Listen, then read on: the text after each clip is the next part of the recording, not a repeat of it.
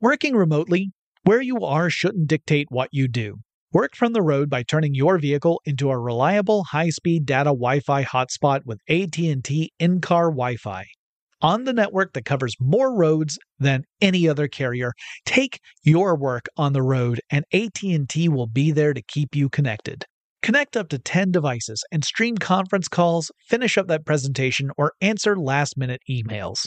Why wait? Go to att.com/in-car Wi-Fi today for free trial eligibility. Based on independent third-party data, number of devices varies by manufacturer. Always pay careful attention to the road and don't drive distracted. Wi-Fi hotspot intended for passenger use only when vehicle is in operation. Compatible device and vehicle required. Running a business is no cakewalk, but with SAP Concur Solutions, you can be ready for anything.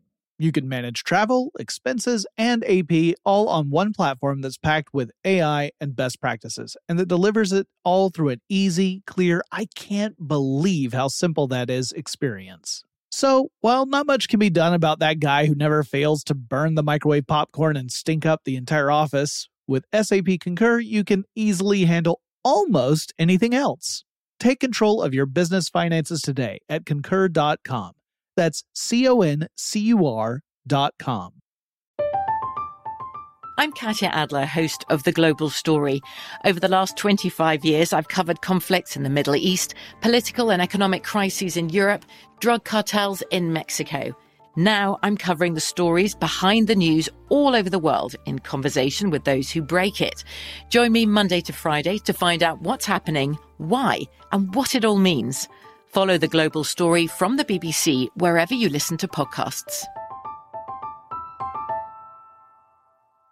Hey, it's Will Friedle. And Sabrina Bryan. And we're the hosts of the new podcast, Magical Rewind. You may know us from some of your favorite childhood TV movies like My Date with the President's Daughter. And the Cheetah Girls movies. Together, we're sitting down to watch all the movies you grew up with and chat with some of your favorite stars and crew that made these iconic movies happen. So kick back, grab your popcorn, and join us. Listen to Magical Rewind on the iHeartRadio app, Apple Podcasts, or wherever you get your podcasts. Brought to you by State Farm. Like a good neighbor, State Farm is there.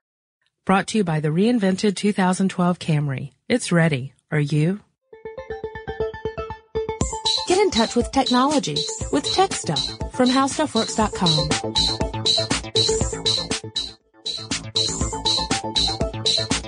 Hello again, everyone. Welcome to Tech Stuff.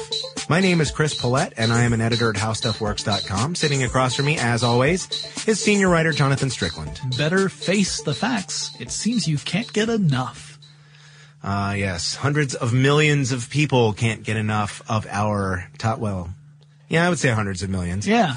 750 of them, in fact. I was going to say, I'm sure a few 100 million of them are fed up with it because they did a design change, probably in between the time we record this and the time that this actually goes live. But we're talking about Facebook. Yes, we've recorded several podcasts about various aspects of Facebook, including Facebook and its stance on privacy or lack thereof, and other related topics.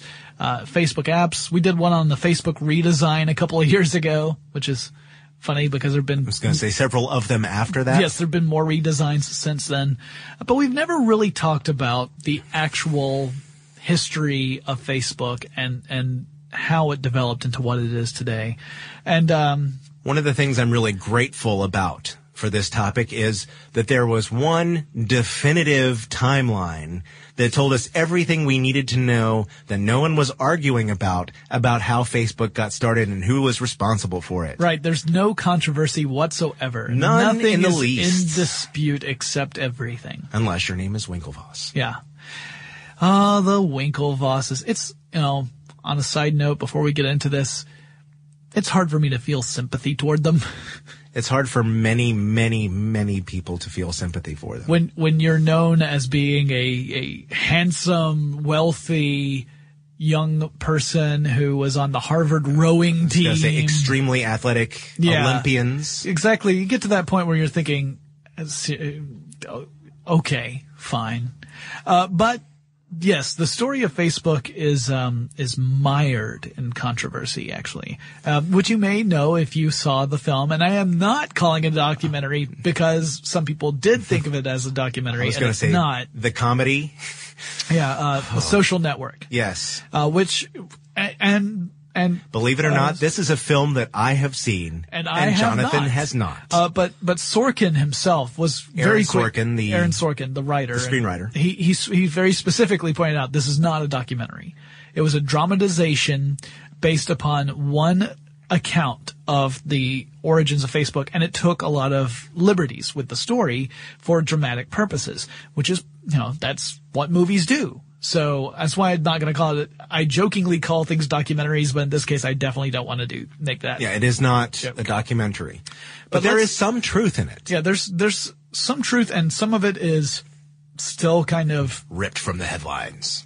Yeah, all ripped from the headlines, but some of it is still kind of in that weird nebulous realm of where does who's at fault and what exactly happened. But let's look back to the very beginnings. We're talking about around 2002. Mm-hmm.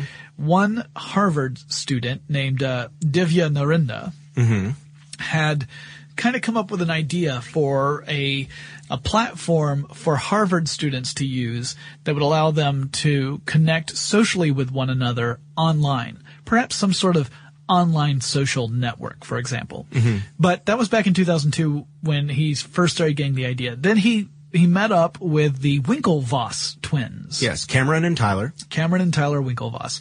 And together around in 2003, in the fall of 2003, they started to seriously discuss this and try and come up with a way of creating it. And their idea was going to be called HarvardConnections.com. Mm-hmm. It eventually would evolve into ConnectU.com. Yeah, the letter U.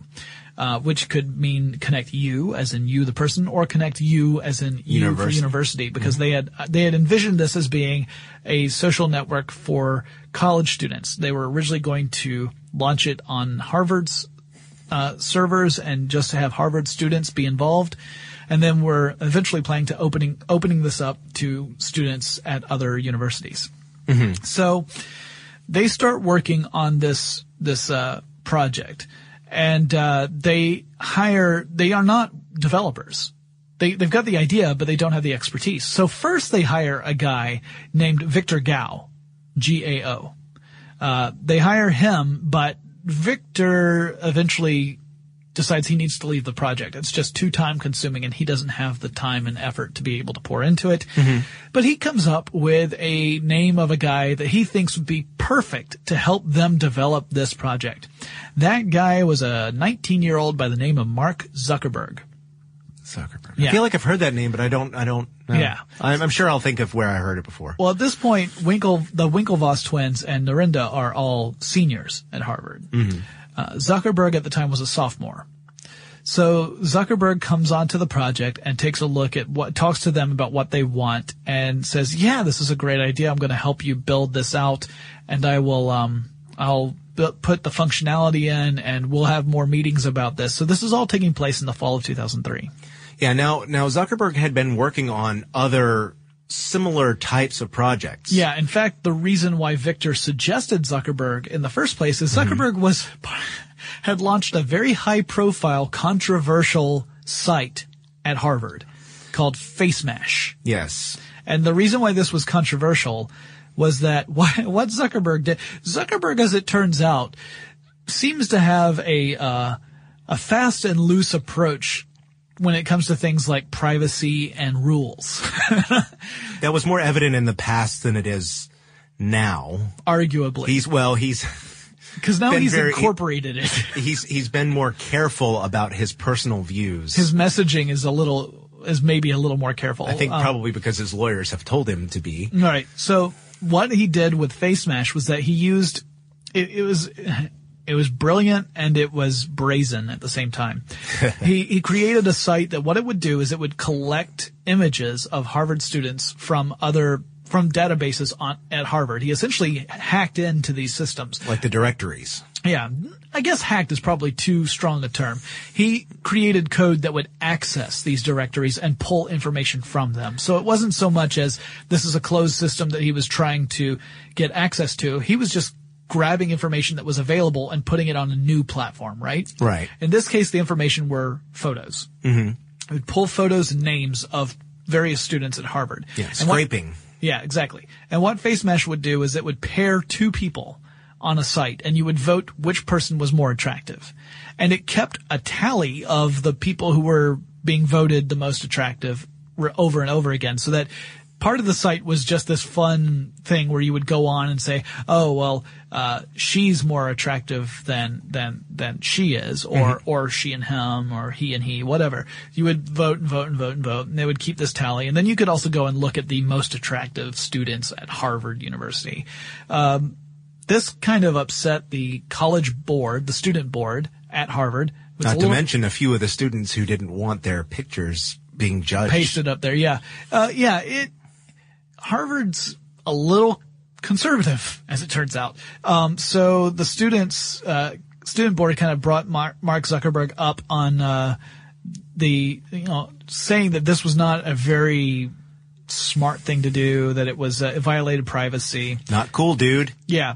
And, he was not expelled for this, but he was reprimanded for it. Yes. It said that he was charged specifically with breaching security, violating copyrights, and violating individual privacy. So FaceMesh gets shut down. But he was fairly notorious on campus already because of this. And it was such a successful site. So he was thought of as a guy who could develop not just stuff that worked, but stuff that appealed to people. And that's why Victor had said, this is the guy you should get to help develop your ConnectU project. Yeah. Now, I didn't run across this in my actual research, but in the movie, and again, I don't know whether or not it's actual fact or that was gussied up for the script, but they said that one of the other problems that they had with it was that it taxed the university's network because it was very, very popular.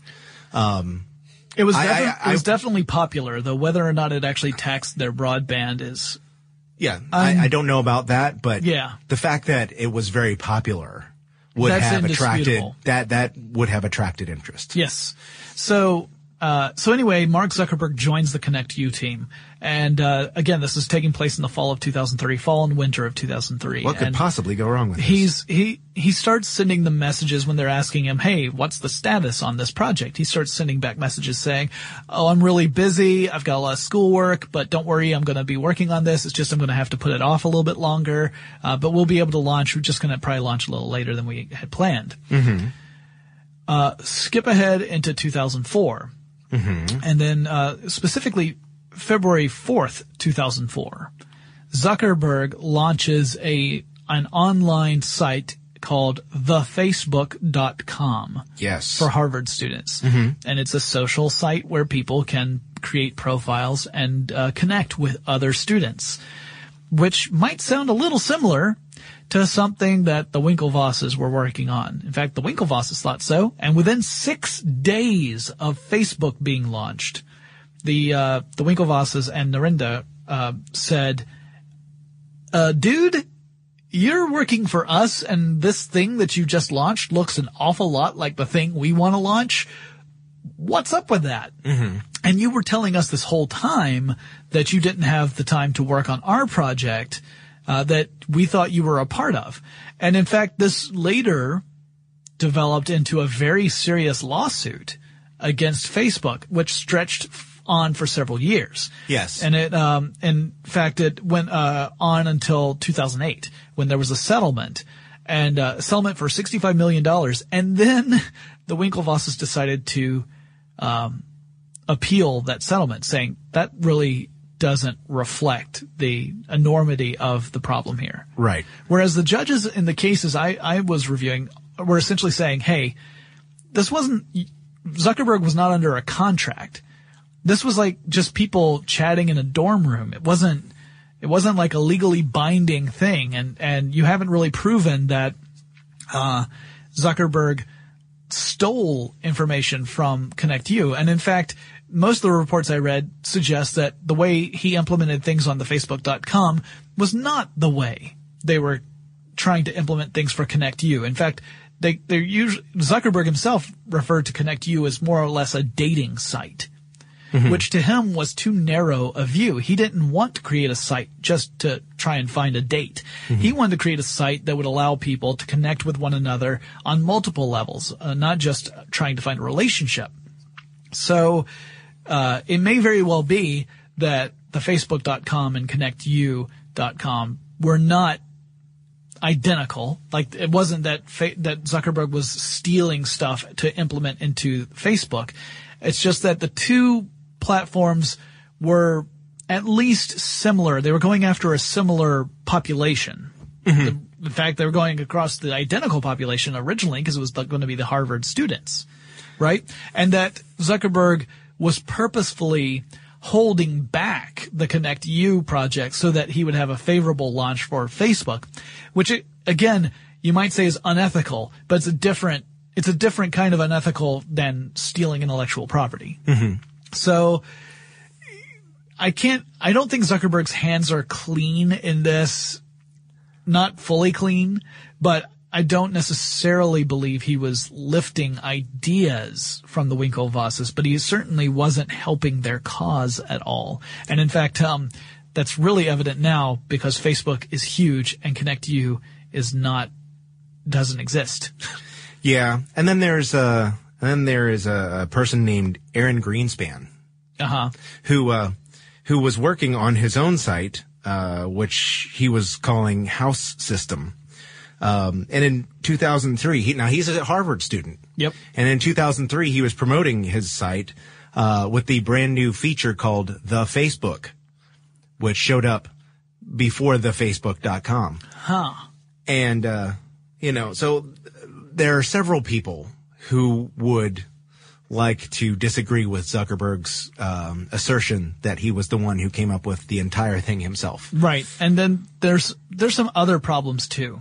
There's some other controversies in these early days of Facebook. So 6 days after Facebook launches, there's the complaint from the Winklevoss twins. Yes. And Zuckerberg starts to worry that the college, is going to get involved in this dispute. And in fact is worried about, the folks from ConnectU, connecting with the university newspaper.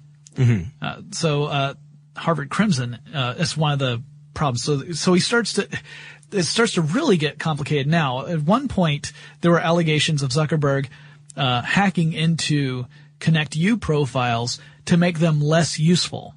And that he was supposedly accessing ConnectU profiles and changing a setting to turn profiles invisible to other people. So if you log into your profile, you might say, why is no one interacting with me? And it's because no one can find you, because he had gone in there and reset your settings so that it was a private profile. And so it was essentially a case of sabotage if those allegations are indeed true. But beyond that, there was the point of worrying about the Winklevosses going to the Crimson and saying Zuckerberg ripped us off.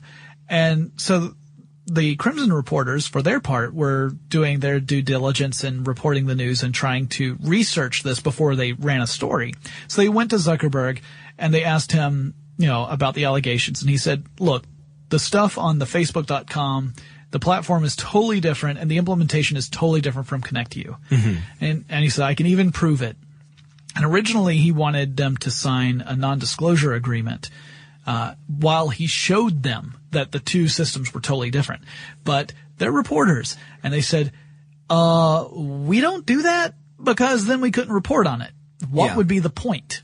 Exactly. So eventually Zuckerberg agrees to show them without the use of an NDA.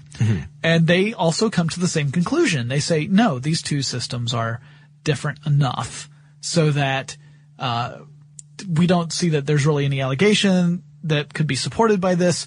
We don't really think there's a story here. So they kind of back off. But the story doesn't end there. The Winklevoss twins continue to pressure the Crimson reporters saying, look, there's something more here, and we need you to really look into this. And so the story keeps on moving. Zuckerberg doesn't know what's going on and allegedly decides to access the reporter's email, to hack the reporter's email, although it's not really hacking, because here's what he did. Mm-hmm. He looked at the servers for the Facebook.com. He looked for profiles of people who were reporters or worked for the Crimson. Mm-hmm. And then he looked for any records of failed login attempts and looked at the failed passwords to guess the real password. And then assumed that the real password for the Facebook.com account would likely be the same one used for the email. Then logged into the email. Nice. Yeah. So not really hacking, because hacking would involve, some sort of guesswork or decrypting or no, he was just taking a list of passwords that he had available to him because he was the one running the show at the Facebook.com and using the logic that most people don't bother with creating different passwords for different accounts. This, by the way, is where we tell you, make different passwords for your various accounts. Yes. It's a pain in the butt, but it prevents stuff like this from happening where someone, you never know. There may be a service that you connect to and everyone but one person in that company is on the up and up, but that one person is kind of a jerk. Yeah. And then they use that information to try and access your stuff elsewhere. That's why you need to have different passwords, unique passwords for each place. So he starts to try and access email. The ironic thing here was that the reporters had come to the conclusion that there wasn't really a story there. And so they weren't really moving on stuff. They were going to report the story, but they weren't going to come down on, this is a legitimate, allegation. So that's also kind of interesting. Mm-hmm. And again, I have to say all of these are allegations that have been leveled. There's no definitive yes, he did or no, he did not. There are the denials from Facebook essentially come down to, we don't comment on that because we don't want to give more publicity to people who are dragging up mud and just slinging it at Zuckerberg. We stand by the success of Facebook.com. Yeah. I think there's really only one person who knows everything for sure. Yeah. And he's rich. Said his piece. Incredibly rich. So, then in that same year, in 2004, in September 2004, he got the first round of real investment money, which came from the former PayPal CEO, Peter Thiel, who poured in $500,000 into Facebook. Mm-hmm. That's pretty impressive. Although, at the time, before that, the man who was funding the Facebook servers was another Harvard student, Eduardo Saverin. Yes. And he was a big part of the company for quite some time. Yeah, I think he owned like a 30% share of Facebook.com, which 750 million active users, multi-billion-dollar company. That's some hard cash right there. Yeah, yeah.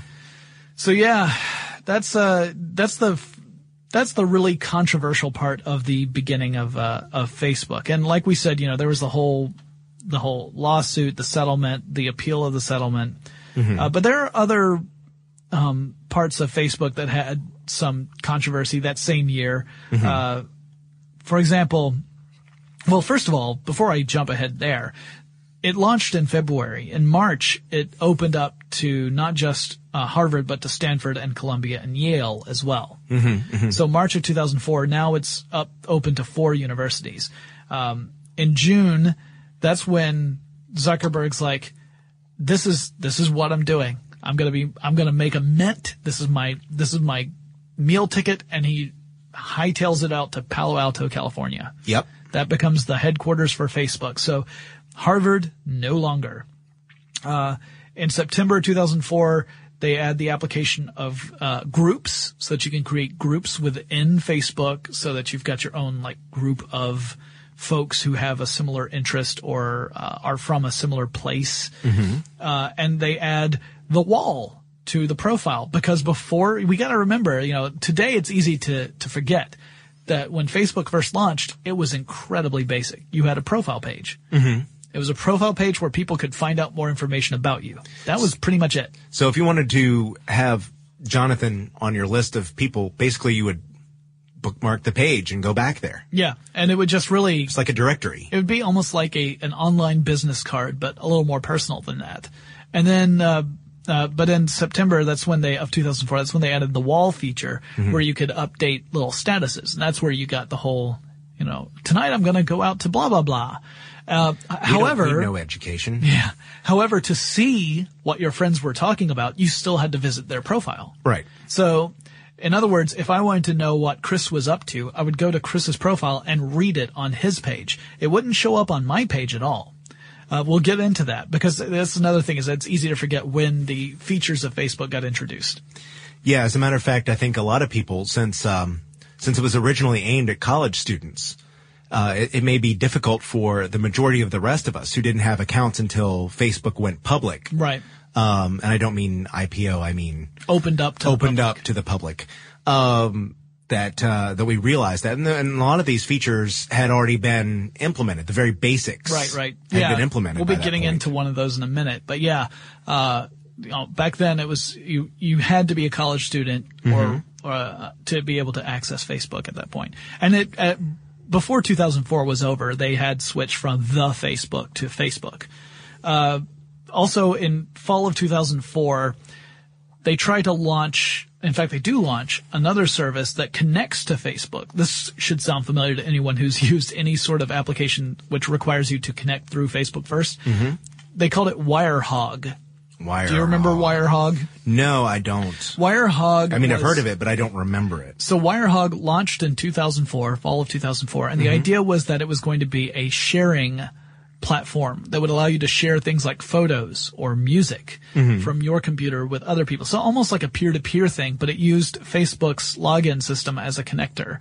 So it was a precursor to a lot of the other websites and applications that, you log in through Facebook and then you can interact more with that site.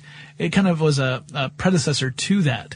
Now, because of the file-to-file sort of relationship with the fact that the whole peer-to-peer networks and file sharing got a super bad name because of piracy, rampant piracy. Yeah. Facebook dropped WireHog, and they do not really refer to that at all anymore. But that originally was going to be a huge platform, and Zuckerberg and Facebook had poured a lot of time and effort into creating it. And all indications early on seemed to be that WireHog was going to be just as big, if not bigger, than Facebook itself. It's just that because of all the heat, they decided to drop it.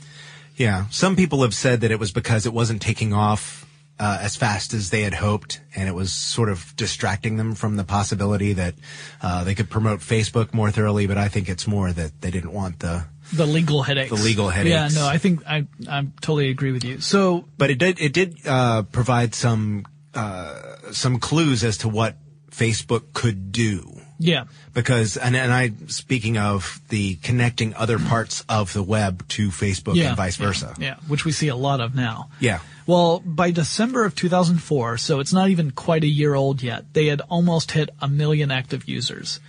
And that's big news. I mean, now, granted, at this point, MySpace is already up and running as well and is way ahead of Facebook because MySpace did not limit itself to just college students. What about Friendster? Friendster was big because there was nothing else to do, to use at that point. So Friendster was not, Friendster would later come into the story again, but was not as big a player. Well, I guess it was a little larger at that time, but not for very much longer. Yeah, it was something. Orkut was also out. Yeah. But Orkut, which was Google's social network, didn't really take off except in other countries like Brazil and India. It never really took off in the United States or anywhere else in North America. Considering, though, the head start that some of these other sites had. Yeah.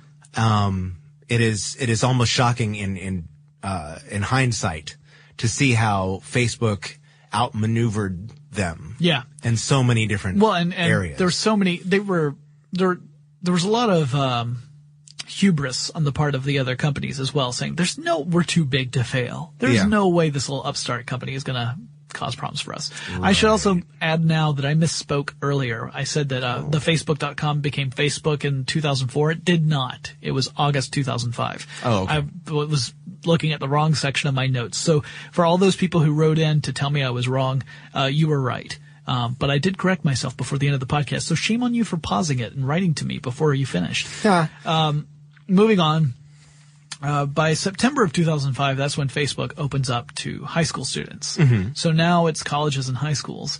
And by the end of 2005, they're up to 5.5 million users, active users. That's nothing to sneeze at. They also in that year added photos as an application. So you could have a photo book inside, a photo album inside your Facebook profile. Yeah. Now, I think when I first joined Facebook, there was a limit to how many photos you could have within an album, and it was 60. Mm-hmm. So if you wanted to upload, if you had more than 60 photos for an event, you had to actually create 2 albums at least to be able to house them all.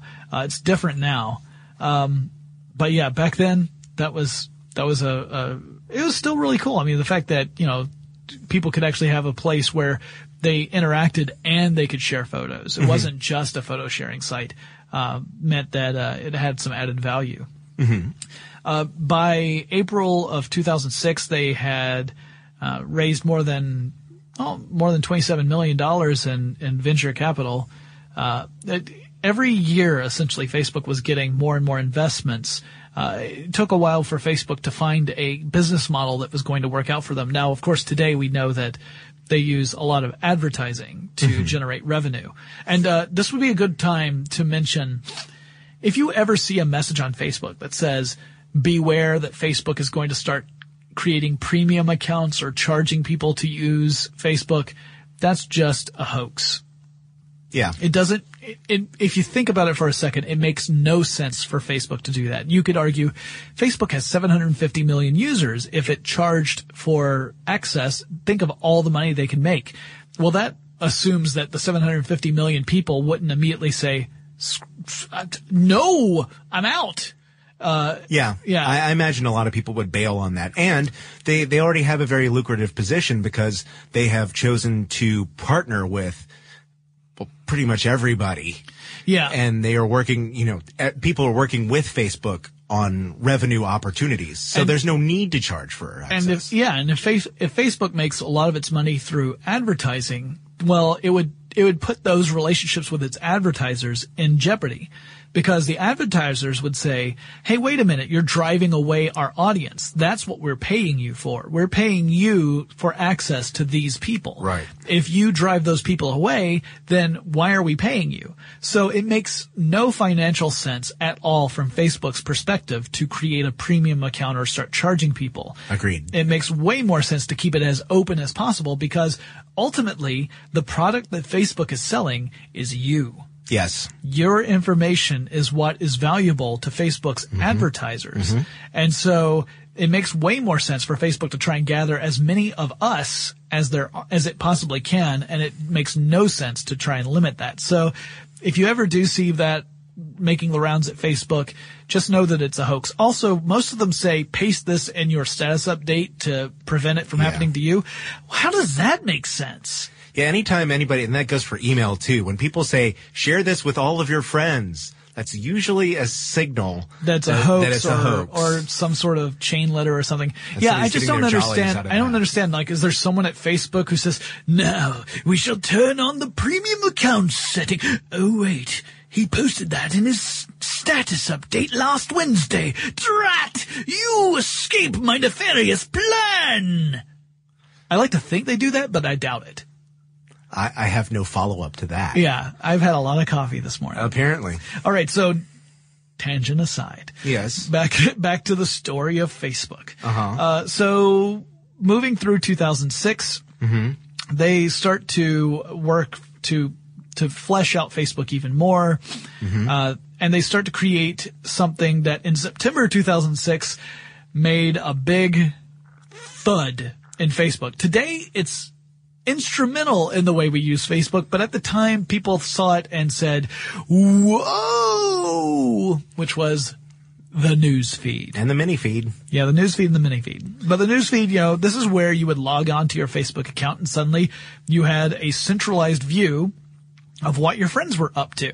Mm-hmm. And it wasn't like that before. Remember, before, if you wanted to find out what your friends were up to, you had to visit their profile to find out. Yeah. But now you had a place that was funneling their activities into your news feed. Yeah. And some people really thought this was terrible. And then they did something else that was very controversial. What's that? They sold out, man. Well, they did that too.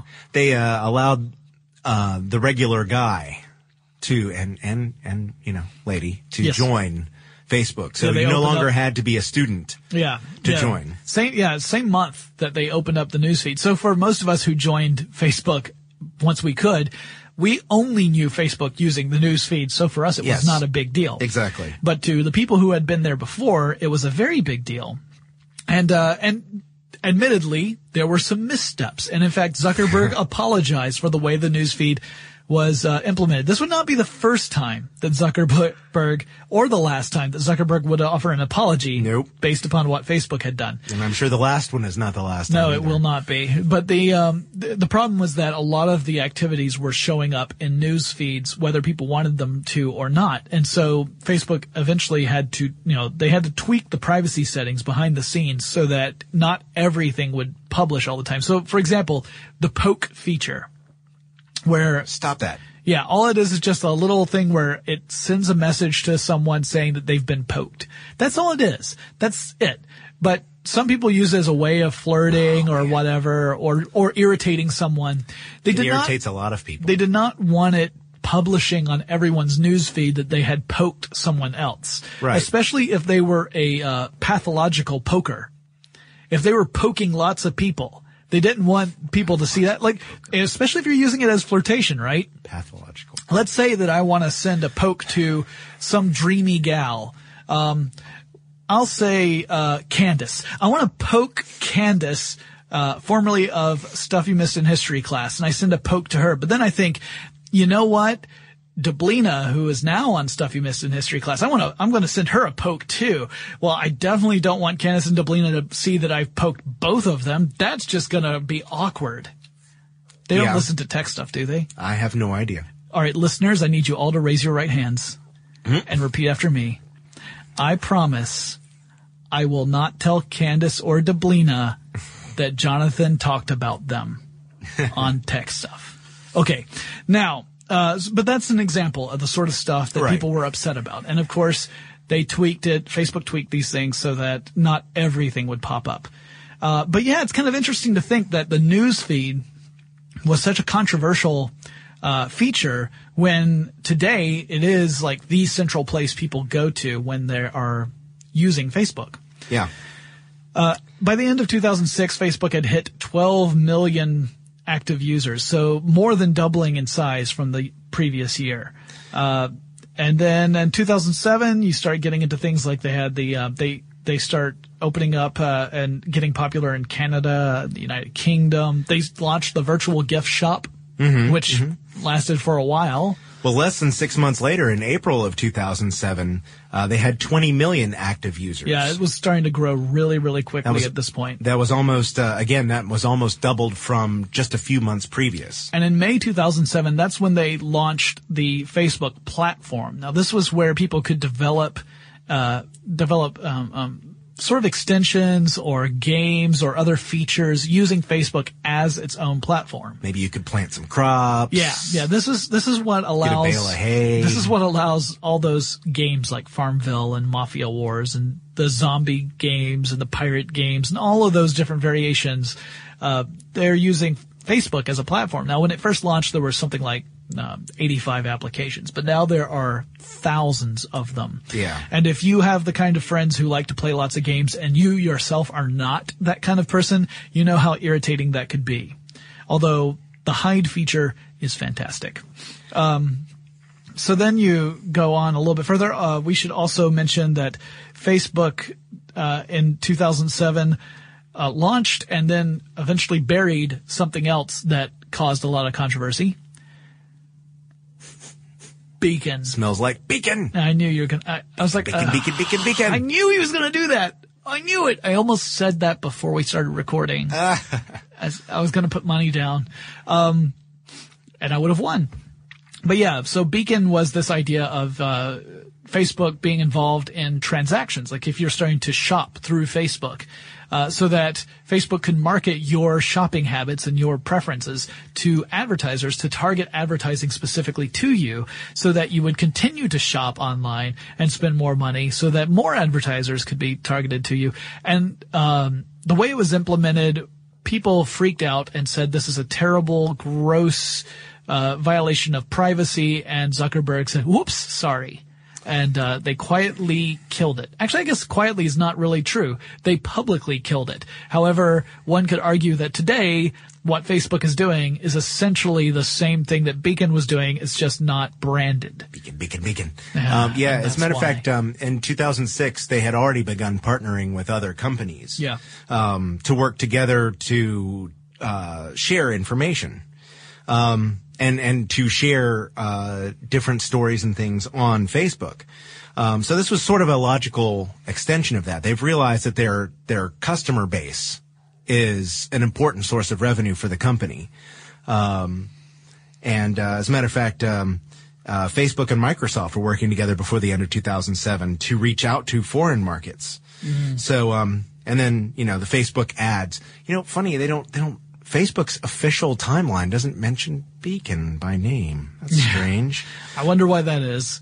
Yeah, no, it was a black eye for the company. Yeah, and it was definitely becoming a very publicly popular site. They featured the presidential debates with ABC News in January of 2008. They started releasing in foreign languages also in that year, with Spanish, French, German. They launched the Facebook chat application in April of 2008, and got to 100 million active users, which is, you have to think about it, among the most popular sites on the internet already by August 2008. Now, and then there was Facebook Connect by the end of that year. And that Facebook Connect, that's the one we've been talking about obliquely throughout this podcast, the one that allows you to create some sort of Facebook interaction on your site and have people log in through their Facebook login account to create a profile on your site. So you don't have to log in, create a username and password on multiple sites. Yeah. They will allow you to log in on other sites with your Facebook login. And it keeps you in Facebook's ecosystem. It's good for the consumer in that it simplifies how many, accounts you have. It's good for Facebook because it means that they get even more information about you. And it's good for the sites that you log into because it gives them a higher profile, Facebook being so incredibly popular. By the way, in 2009, just we're moving over to that was when Beacon was officially shut down. It was launched in 2007. It was not officially shut down till 2009. And by the way, the reason, we talked about how it gave away a lot of your personal information. One of the big reasons why people hated Beacon was that it would post things to your wall based upon your actual shopping habits. Yeah, you remember all those partners that they had. So if you went shopping at, iliketoys.com and you bought a whole box of construction toys, and all of a sudden you went back to your Facebook wall and went, wait a minute, how'd they know that I just spent $200 on plastic bricks? Yeah, or let's say that you went to some site and bought some jewelry for your sweetheart, and your sweetheart is online. For a gift. Yeah, then your sweetheart suddenly knows that you bought this jewelry because it's posted right there in your Facebook. Or let's say you bought some jewelry for someone who's not your sweetheart. Because your sweetheart says, honey, I don't like amethyst. And then you say, but I didn't buy it. And then it goes to your relationship status goes from either married or in a relationship to either single or it's complicated. So that's why people felt it was a real gross violation of privacy, was that it was posting all this stuff about you. So in 2009, probably took more time than you would expect. September 21st, 2009, Facebook shuts down Beacon. Yes. Now check this out. Just January 2009, Facebook gets to 150 million active users. Yep. In February, 175 million active users. And if you like that, You could now click the like button because that's when that showed up. Yep. April, 200 million. Yeah, which is funny because that means March slowed things down. Yes. It went up 25 million from January to February, and then up 25 million from February to April. Oh, they'll catch up because in July they got to 250 million. Yep. In September, 300 million. In December, 350 million, which means they started the year at 150 million and ended in 350 million. So they more than doubled over the course of 12 months in 2009. That's pretty incredible, especially when you consider how large it was already. In August 2009, that's when when Facebook acquired FriendFeed. Yes. And then you started to see some of FriendFeed's kind of functionality implemented in the Facebook UI. Yes. So, yep, FriendFeed goes bye-bye and becomes one with Facebook. I remember a lot of people not a lot of people. Well, yes, but I remember there were people who were upset, which kind of interested me. A lot of people because canceled their FriendFeed accounts. But then FriendFeed wasn't that huge. No. But the people who were using it were upset. They were passionate users. Yes. So then February 2010, you get up to over 400 million. And then by July of 2010, you get over 500 million active users. And in August 2010, they launch Places. Yes. Which is yet another location-based service, which we've seen throughout the internet in various applications. And you can check in. Yep. And you could check other people in, which that was a problem for a while too. Oh, yes. Facebook had to tweak some privacy settings because the idea was that you could check people into places that you were at. And who's to say that you were to be honest about that? Yeah. You know, maybe I'm the kind of guy who wants to go to some sort of seedy joint and I don't mind that I'm there and I check in and I'm like, I don't care if people know that I'm in, this biker bar and, which, by the way, I actually do go to biker bars, so hey, there's that. But then I think, hey, you know what'd be funny? Chris is totally not the kind of guy who would go to this biker bar, but I'm going to check him in anyway. Yeah. And then everyone's going to see that Chris is at a biker bar, even though he's actually at home with his family. Yeah, I could have done that. They've since tweaked that, so it's not like that anymore. But, yeah, I was like, what are you thinking? You gotta have some sort of verification process so that the person who's being checked in can say, dude, I am totally not there. Or, dude, I totally don't want people to know I'm there. What if I'm at the person who's not my sweetheart, giving her this amethyst necklace I bought? Do you know how much trouble I got in when I bought the necklace? I am going to remove the soapbox from this room. Oh, okay. So yes, and by July of 2011, the year in which we are recording this, they reached 750 million users. Yeah. Also in 2011, that's when they launched the timeline feature, which arranges your profile page. It arranges your wall in a interactive timeline, with the most recent posts to your wall being at the top and the oldest ones being at the bottom, with certain ones called out based upon mostly how many people liked or commented on that particular status update. So you might have 1 month where you updated your Facebook page a lot, but you're not going to see every single one of those entries necessarily represented in your timeline. It'll just be the ones that got the most response. Mm-hmm. And because Facebook says, well, the algorithm guesses that those have to be the most important ones because they had the most activity. Right. So then you look at your Facebook profile page now and it's a reverse timeline. Not everyone has implemented that, I've noticed, because some of my friends have yet to activate that feature. I activated it during the developer phase to see what it was all about. And I actually kind of think it's neat. It definitely does pose some privacy issues, but you have to remember that everything that shows up in that timeline is stuff you have chosen to share on Facebook. It's not like Facebook is scraping data about you and inserting it into the timeline. It's just putting the stuff you've already inserted into the system and putting it into the timeline itself. So if you're careful about what you input in Facebook, then you shouldn't have any nasty surprises there. Mm-hmm.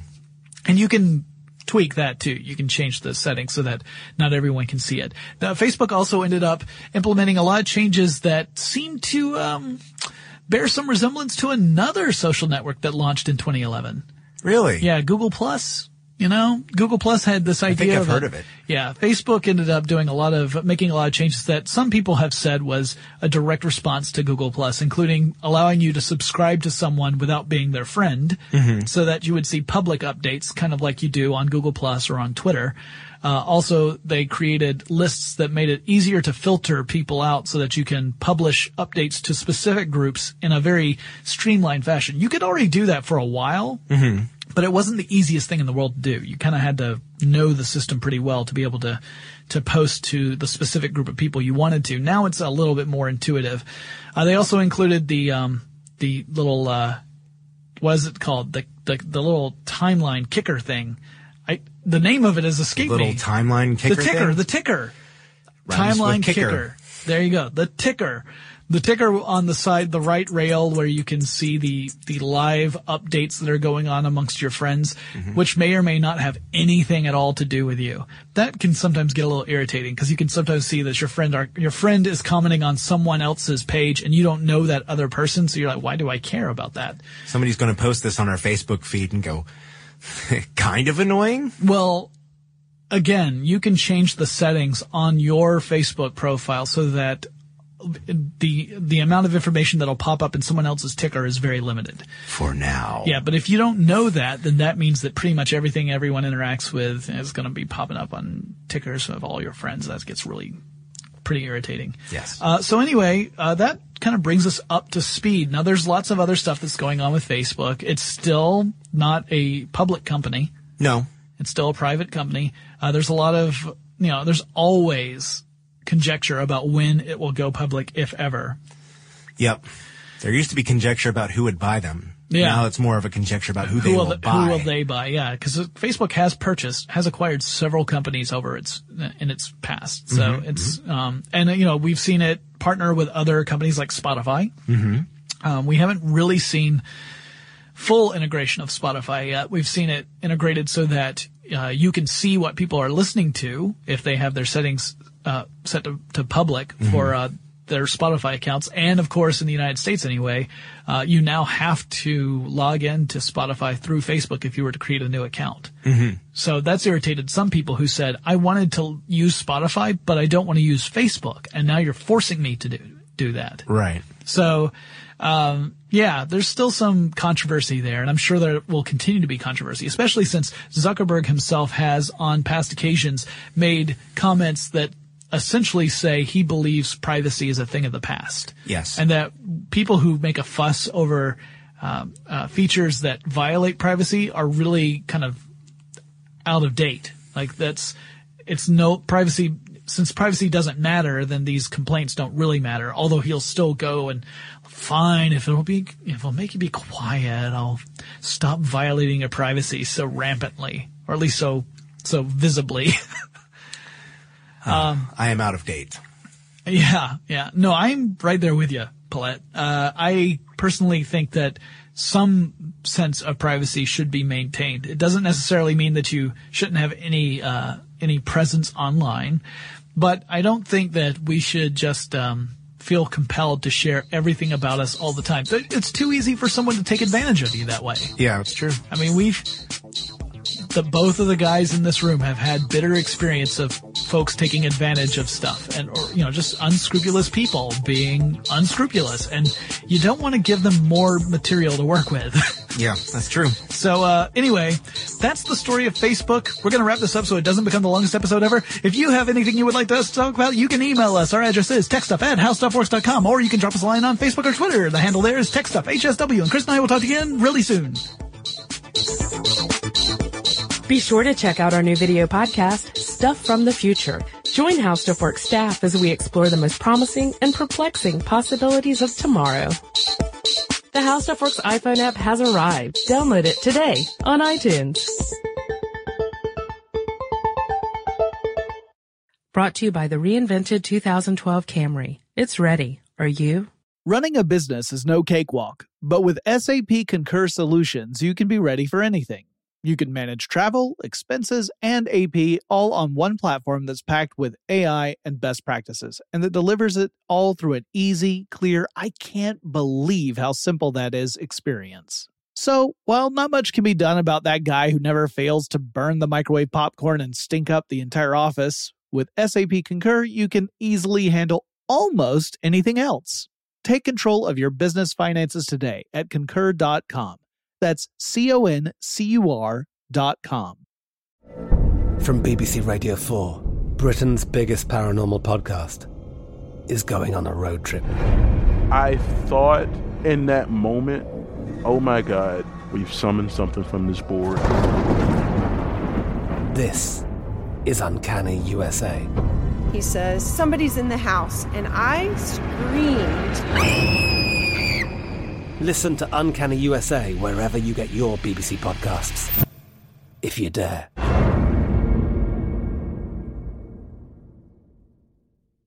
What's up, y'all? Janice Torres here. And I'm Austin Hankwitz. We're the hosts of Mind the Business, Small Business Success Stories, a podcast presented by iHeartRadio's Ruby Studios and Intuit QuickBooks. Join us as we speak with small business owners about the tools they use to turn their ideas into success. From finding that initial spark of entrepreneurship to organizing payments and invoices, we've got you covered. So follow and listen to Mind the Business, Small Business Success Stories on the iHeartRadio app or wherever you get your podcasts. Our kids have said to us since we moved to Minnesota, we are far more active than we've ever been anywhere else we've ever lived. Moving to Minnesota opened up a lot of doors for us. Just this overall sense of community, of the values that, Minnesotans have. It's a real accepting, loving community, especially with 2 young kids. See why CNBC ranks Minnesota #4 best state to live and work. A great place to work, an even better place to live. ExploreMinnesota.com/live.